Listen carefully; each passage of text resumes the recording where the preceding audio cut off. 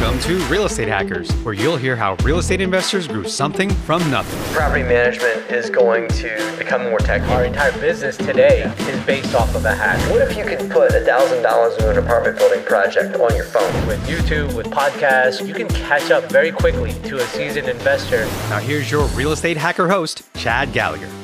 Welcome to the Real Estate Hackers Show, where we talk to actual investors who use systems and tech to scale out their business and where they see this all going in the future. Before we get to this week's guest, a few words from our partners and friends of the show.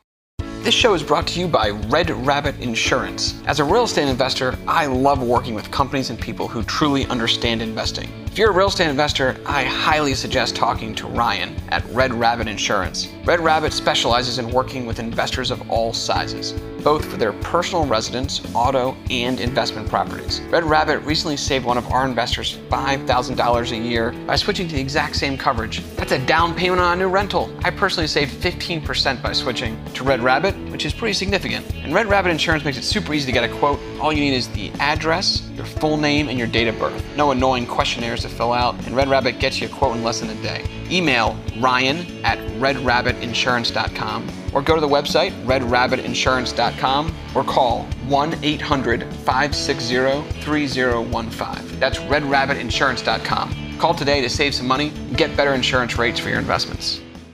What is up, guys? I am super pumped. I got, one of my favorite people in the entire world. Woo. He is building businesses, real estate investing, helping other people build wealth, and somehow keeps a smile on his face, keeps a lot of people happy, doing really cool stuff in a very tumultuous time. I just want to give a warm welcome to the Real Estate Hacker Show, Josh McCallan. Thanks for coming. Wow. Chad, I mean, this is great because you and I have done this before. We've been on each other's shows because we have a lot of the same ethos. We kind of look at the way worlds work and the way money flows in and out of businesses. And we both came up with the same word, hack, right? You know, so you do it. We did. Independently, to be honest. Totally independent. Within like a month of each other.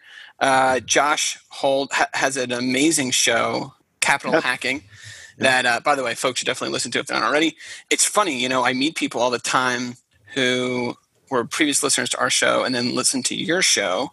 And they go on and on about your show. Oh man, that's so nice of you. Yeah, and of course, to compliment your work, no one has done more in a shorter period of time to build an entire ecosystem around real estate hackers and meetups and podcasts and conferences. I'm so sorry you got interrupted on your mega national conference this year. Paused, not canceled. But yes, we will be holding the Real Estate Hackers Conference in the future. Oddly enough, we have more interest now than we did before, which is good. Fascinating that there's like now this pinned up demand for I really want to meet people.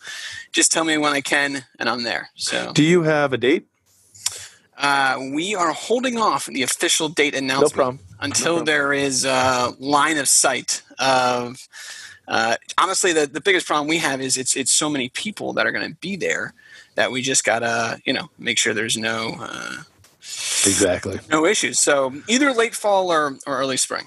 Now therein lies the most interesting topic we can talk about today, and that is business colliding with coronavirus and the new protocols. It's a perfect tie-in. So before we get into that, I want to give folks a quick intro if they haven't met you before. Could you maybe just give people kind of like the flyover view of Viva May and kind of what Renault is and a couple of your assets that you've taken over? Well, it is a blessing to be here with my buddy Chad. We've come across each other a lot because we're crisscrossing spaces, as we said, podcasting.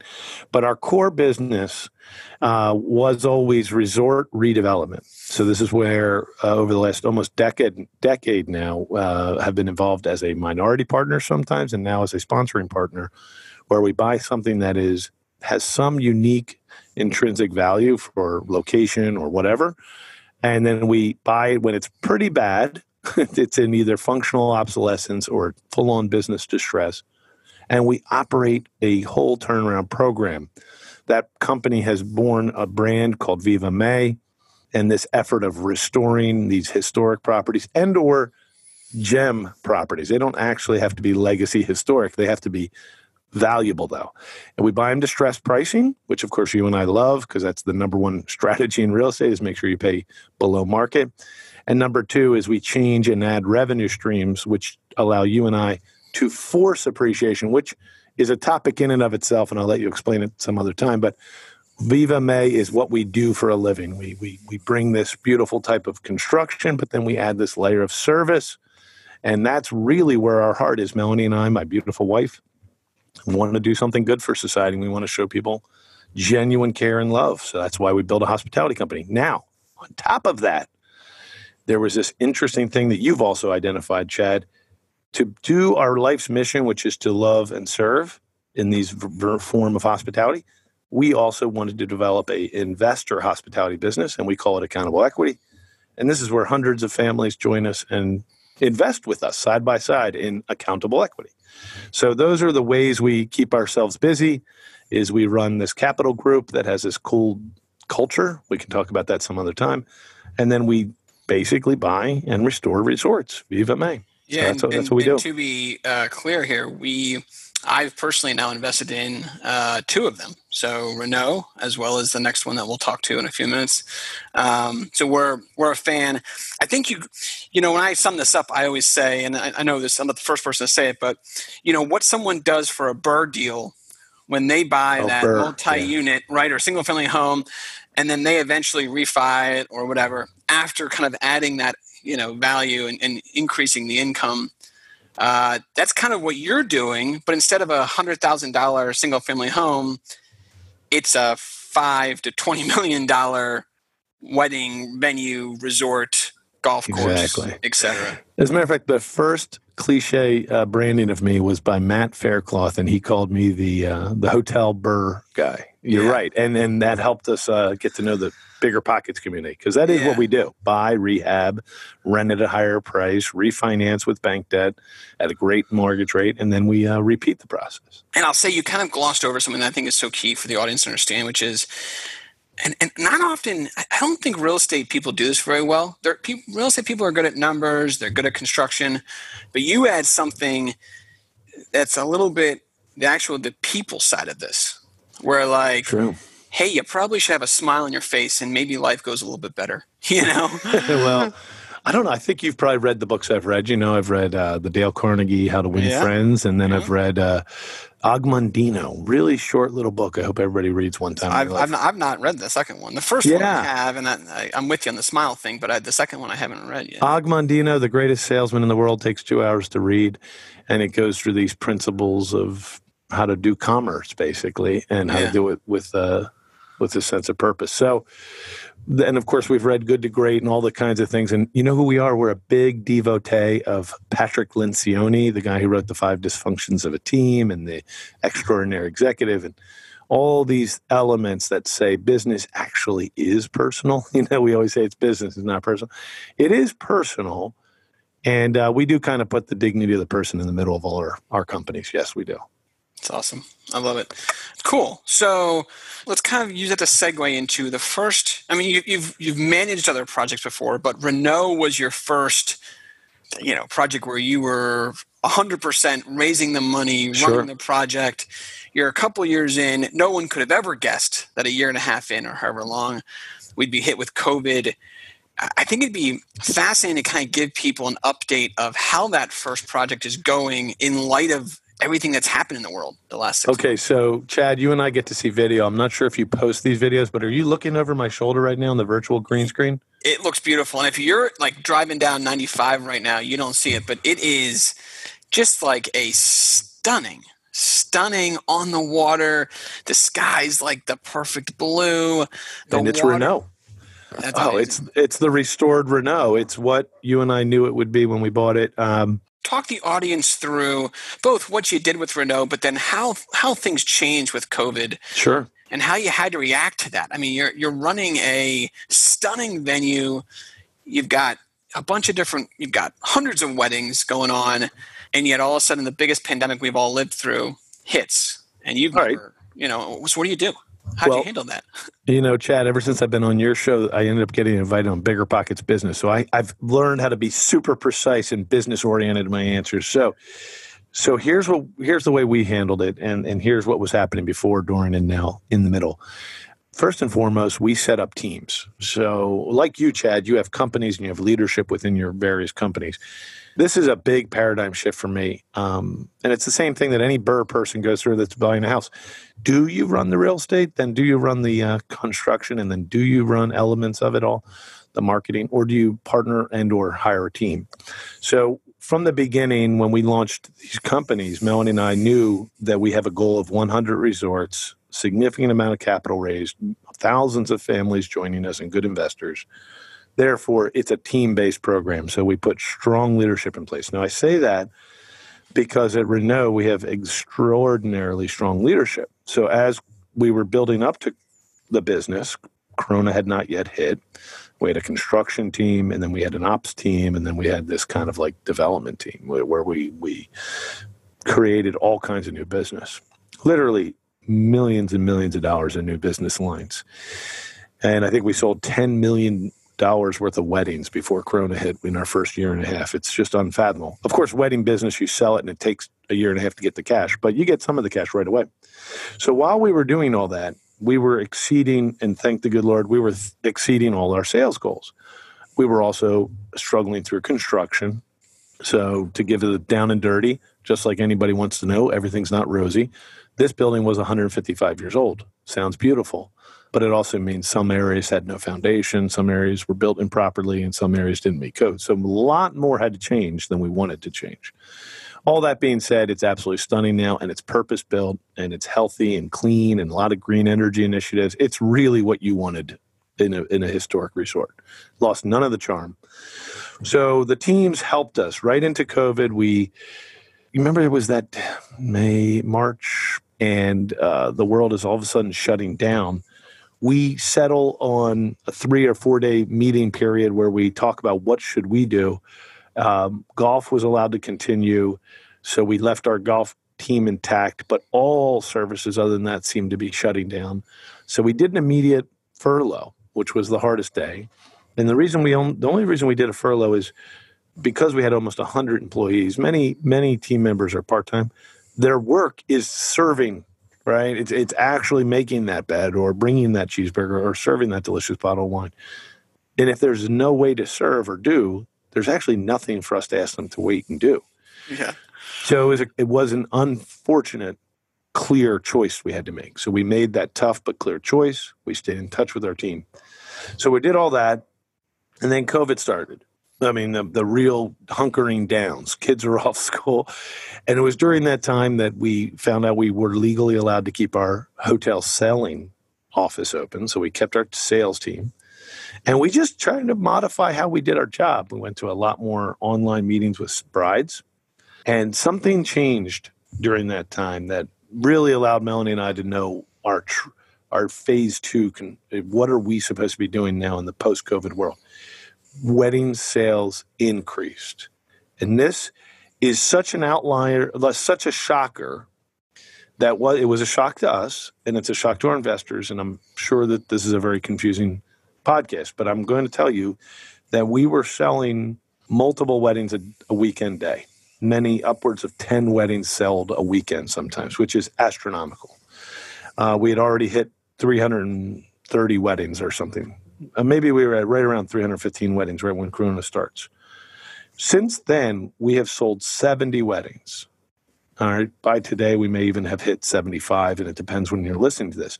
Well, what's strange about hearing those numbers of 70, 75 is that's 20 to 5% more than we sold last year during the same months, and we were killing it last year. It's the number that a fantastically successful wedding hall sells in an entire year. 75 weddings is a very top-tier wedding hall. That's a lot of weddings. And we sold that during Corona. Let me just pause you there. Could you have guessed that? No. Like mid-March, this whole thing's hitting.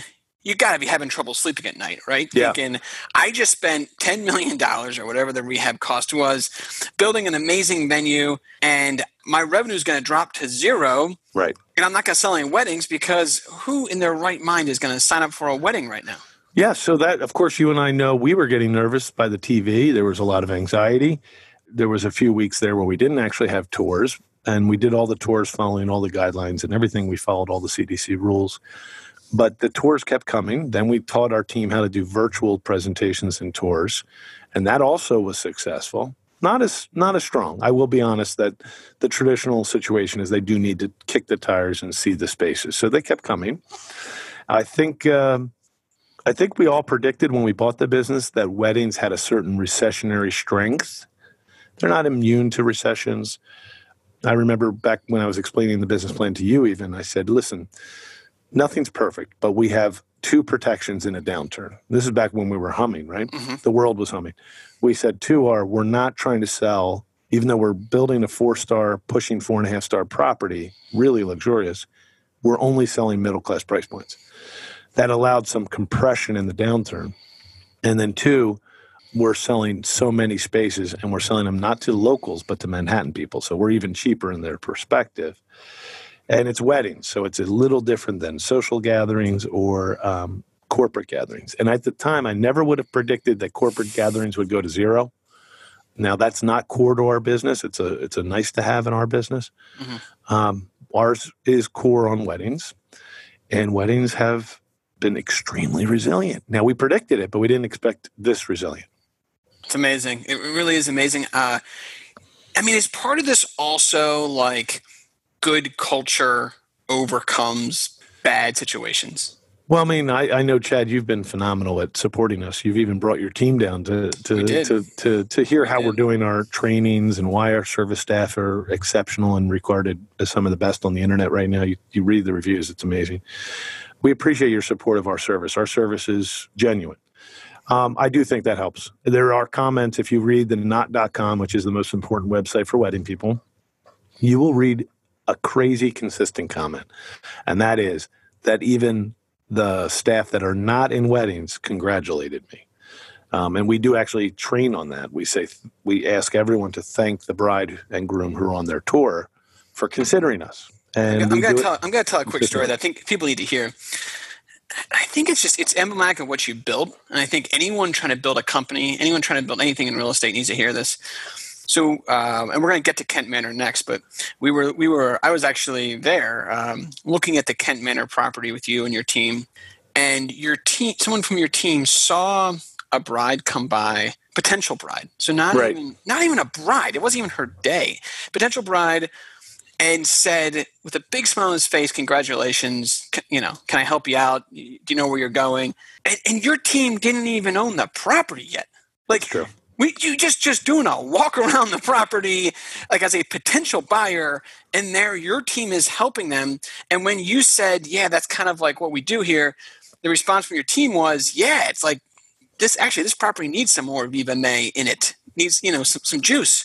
Some soul, brother. Some soul, yeah. And I think like that's interesting, right? Is like I think one thing we've seen from COVID is certain companies are actually doing better than they were pre-COVID. Some are doing much worse, and sometimes you can't control it. But I do think that there's like some similarities between a lot of these companies that are doing well and figuring things out and iterating along the way, have that just like tenacity and just strong bond in the team that I know your team does. I just think so awesome. Yeah, no, it's a blessing. We do have really strong colleagues, and they're helping us build this. But there is a clarity, and I think you have that kind of clarity in your company too. We have a clarity that says this is how we're going to do it, or else it's okay, we're just not going to do it. Meaning we're going to strive to show each staff member and each guest that they have infinite dignity and worth. And we're not perfect. We're going to make a mistake, cook a cheeseburger bad, whatever it may be. We're going to make up for it. And and we always say it's okay to make a mistake. It's not okay to not care. So we work on that every week. We talk about it. We praise the people that are doing it really, really well, and we emulate them on our team. And it's just you have to be a dog with a bone, some people say. It's the bone we're going after. We want you to feel loved when you're on property, period. Awesome. Done. So we're sitting here like, early July. Are you seeing weddings happen right now, or are we not there yet? No, we're New Jersey for our situation, so we have a lot of perhaps more restrictions in some parts of the country. We're allowed to do outdoor dining, and that's actually doing well. Just a quick sidebar, because of the scale of the properties we're looking at these days and the ones we own now, they're so big that we've actually been able to exceed the CDC separation requirements outdoors. I mean, I always say we have like a 5-acre outdoor dining area. I mean, it's ridiculously, and I'm accurate when I'm saying that. You can come see it today. It's over my shoulder now. You can't even see the end of it. It's so far. So spacing and outdoor and fresh air is working out in our favor right now. That's awesome. But we have no indoor anything right now, except for guest rooms. Legally, you are allowed to sell a guest room. You just can't eat in the guest room, in the hotel. But yeah, weddings are coming. They're coming. You think you're a month or two out till the first wedding? We had all of them move. We were really tenacious. We offered everybody to move. We were super accommodating, and they took August. We're worried about the August, and we're starting to call the people now in July and say, please find more alternatives. Take more alternatives. We'll be flexible as much as you want. And the challenge will be New Jersey did just slow down its opening of indoor dining. So for right now, the first wedding is going to be like a seriously scaled down wedding. It's happening next weekend. And it's going to be outdoor, so it's going to follow all the CDC rules outside. It's not going to be what they asked for. It's going to be as best as we can. But no, we see probably the fall. Sadly, the fall is probably a safer date. Could you talk folks through, I love just something you do with your business model where you have not just one, but like 3 or 4 different venues. Oh, that's right. Which is so interesting. And you could have never predicted this, but it gives you this incredible flexibility so that you can actually like double up, triple up, quadruple up probably, because basically you've kind of gone, flat line to zero, but then you're going to probably have a ton of weddings all at once. Is that your point? Oh, that is my point. Yeah. And your other comment about the multiple venues, and that was a new revelation to me. So we came from a property that always had one venue for the whole resort, and we did really well. We were cranking with weddings when I was a minority partner, and then when we got to be the sponsoring partner of these projects, the new projects, nature gave us a big property. We found a super distressed property, happened to be called Renault, as you know, but it had so many venues, and then it had approximately 30,000 square feet of unused space, because over the years it went from a wine production facility in the 1800s down to a restaurant. And they didn't need all that space. So they actually used it for massive quantities of storage, or as other people might call it, hoarding. So when we said we're buying this, we always find a way to monetize every space. And we found so many interesting spaces to monetize. Today, we have 4 operating venues with restaurant kitchens attached. And we're probably going to bring on a 5th one because we don't need as much facility for production of wine. So we're going to turn one of I call it the winemaker hall. It's going to look really awesome for the right bride that wants that kind of urban, kind of machinery-based venue. And if I got this right, you even put up a tent. We did. And create, which I don't know what a tent in the gardens, but to create another venue space. The reason I'm bringing this up is it's so interesting. Real estate investors do this all the time, where they buy an asset and they figure out how can we add top line revenue? Yeah. Like, what is this? How do we structure this better? How do we get more money for utilities, for the water bills? Or, hey, I just walked a building. There was 40 garages just sitting there unrented. And I said, can we rent the garages out, for goodness sakes? Like, someone's got to park a car. Let's rent out the garages. They're just sitting there. And they're with like crap in them. That's going to make that guy a lot of money. Each one's going to rent for $100, $4,000. $50,000 over the course of a year, but then you throw it at a normal cap rate, those garages are worth like $600,000, $700,000. Well, you just flew through a very interesting premise that I guess your listeners talk about a lot of times, which is the way cash flow gets capitalized when you are in the commercial real estate world. It's so different than the house, right? But in the commercial world, that shed or that garage you found is going to it's going to force so much appreciation. You just calculated roughly $600,000. So that's found equity in a sense. Yeah. In 40 crappy garages that amazing that someone's just sitting there. And by the way, I think the whole asset the guy's buying for like $4 to $5 million, right? So it's not that it's a cheap asset, but to throw another $700K that's just sitting there, that's what gets interesting is when things trade at these cap rates. Even little tiny changes in a couple $100 here, $1,000 here a month can make a huge difference. And it's just awesome what you're doing. And in our business, it's a blend. We're real estate based, which makes we can all understand the type of projects I'm doing. First of all, we've all been to a hotel resort. But we also can understand there's land that has value. There's buildings that have, but then there's this other thing that we are a strong operating business too. Now, there's going to be the investor who says, I want a storage building because it has almost no operations and seems to be consistent. And that's wonderful. And that's a very good hedge on inflation. It's a good, safe investment. What we're doing, though, has higher yield. It does. And it has higher operational challenge, but it has higher yield and higher wealth creating ability because there's a picture on my wall. I'm going to show it to you, Chad. It's this. You'll love it. What lever can we pull to bring in more revenue? And that's how we think. So I put these up all around. I say, what other lever can we pull down? Because if we can generate 15,000 more NOI, we've just added more equity to our investors. That's amazing. I want to shift to Kent Manor, a project just outside of Annapolis. I've been there a couple of times. I like Renault. I think Kent Manor is better. This is just me. I know for you it's probably like having kids, right? You love them all, but Annapolis is where people go to get married. I don't know if you've heard. It's ironically true. And so it's a killer location to be, right on the water. I don't know how many acres, but more than you can see. 226. You can't really walk it efficiently. On the water. And maybe just give folks an idea of, here's what I'd love you to tell is how you were interested in this project before COVID. Okay, and then how you were able to kind of renegotiate the deal terms. Because I think I get a lot of people asking me, like, are things going to be available that weren't available before? Well, Warren Buffett does say buy when people are nervous and sell when they're greedy. So we're doing the right thing as far as good foundational real estate acquisition.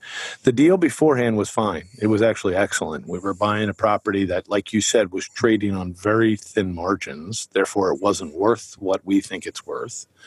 And so we even negotiated that down by 10%. I think we got a 10% in renegotiation down before COVID. After COVID, the price went down another 10% because of just the change in the economy. And more importantly, the terms got better. So we had 2 successful wins with the COVID situation. So without hurting the seller, we were able to find the real thin edge, that was the right number for us and as good as they could get down to. And it was doable. The deal was doable. So the deal did change. It took those months of waiting to see what the economy is doing. Now let's back up. The reason the deal got better financially for us is because hospitality is in a bad spot right now. And I think every listener knows that they've been hearing that who knows when commercial or corporate business is going to come back. Who knows when hotels are going to run at strong, stable revenues again. Restaurants aren't even open in states like mine. I mean, it's just crazy. This is a difficult time to be in hospitality, which as soon as I hear that, I start thinking of the Warren Buffett idea that there's intrinsic value in these buildings that are going to probably take a major haircut right now. So then you say, well, what if we went out and bought them all or bought some of them?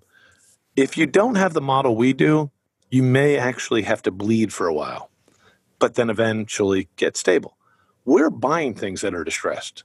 So distressed in a distressed market means that we're probably buying already below market at a secondary discount, which is good. It's a little hedge. But more importantly, and you love this part, we buy things that are obsolete. They call it functional obsolescence. So they're in the right location. They have the right interest and demand on the internet. But when people show up to buy them or rent them or buy a wedding there, they don't like them because they're not designed correctly for today.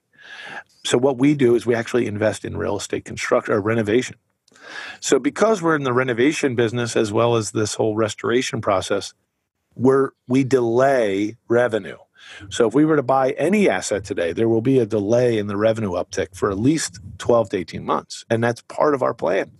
So when you look at a COVID world where COVID is going to have a little bit of a heavy cloud over hospitality for at least the rest of this year and into next year, our model says we will not have good revenue until the end of next year. And that's irrelevant of COVID because we're going to do the construction, we're going to make them repurposed, and we're repurposing them into a market called weddings that is staying relatively strong. And the other big thing about weddings that you and I talk about, and I'll go back to your story that you said one of our team members was at Kent 6 months ago complimenting the bride who was thinking of buying there. See, if that bride would have bought there, this is the craziest part, Chad. She would have probably been buying for a wedding in 2021 or 2022. The money when we buy the business gets credited to us, the acquirer. Now so it actually shrinks our cash requirement. So the more weddings we could have helped them sell while we were in negotiation, the better for you and I, technically. Amazing. And the other magic trick of resorts that are based on pre-contracted guaranteed revenue, which is what a wedding is, means that we will start putting in tons of cash. So during this 18-month period of construction, we will not be able to sell the room. Like, you won't be able to actually what's called revenue, but you'll be able to take thousands, like $20,000 checks, $15,000, $30,000 checks. To reserve future. To reserve. So that revenue doesn't hit the book as a P&L yet, but it hits the book called a balance sheet bank account.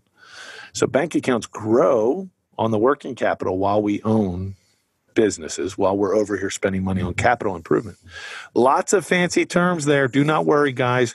Just think of it this way: there's a lot of interesting ways that we have refined this model. Yeah, I mean, just to sum it up, I think what's fascinating there is a couple things. One is, while like now is actually the best time for someone like yourself to buy an asset like this, because if you're going to go do a deep renovation and you're going to basically put it on ice for 6 months, 12 months, whatever, what better time to do it than now? Right? It's ironically exactly true. What you're saying is exactly true. You know, and so you're going to put it on ice, you're going to go renovate it. And then I love how on the flip side, I hadn't even quite thought this through, but by book, you're going to still be able to book weddings for the future. And actually you're seeing sales are as strong as ever. So your sales team will take over, show renditions of what this is going to become, and be able to book the wedding. And if you're getting half that revenue up front, actually your balance sheet revenue isn't going to look too bad. Yeah, your balance sheet goes up. Your revenues kind of don't happen yet. They just wait. Right. But your overall asset, meaning you and I are asset buyers, and so are the people that join us, the asset's in a safe spot. Right. It's in a sense, it's well capitalized. So that's what you want when you're buying a partnership deal like with us. You want to see, make sure the asset's safe and make sure I get the returns of my money in a consistent way. It's great, man. So Kent Manor, you have it under contract. You're now starting to look for folks who may want to invest in the project. Is that? Yep. Great comment. No, we have. As a matter of fact, we are always very faithful. So we have a lot of families that joined us. We have accredited investor business, PPMs.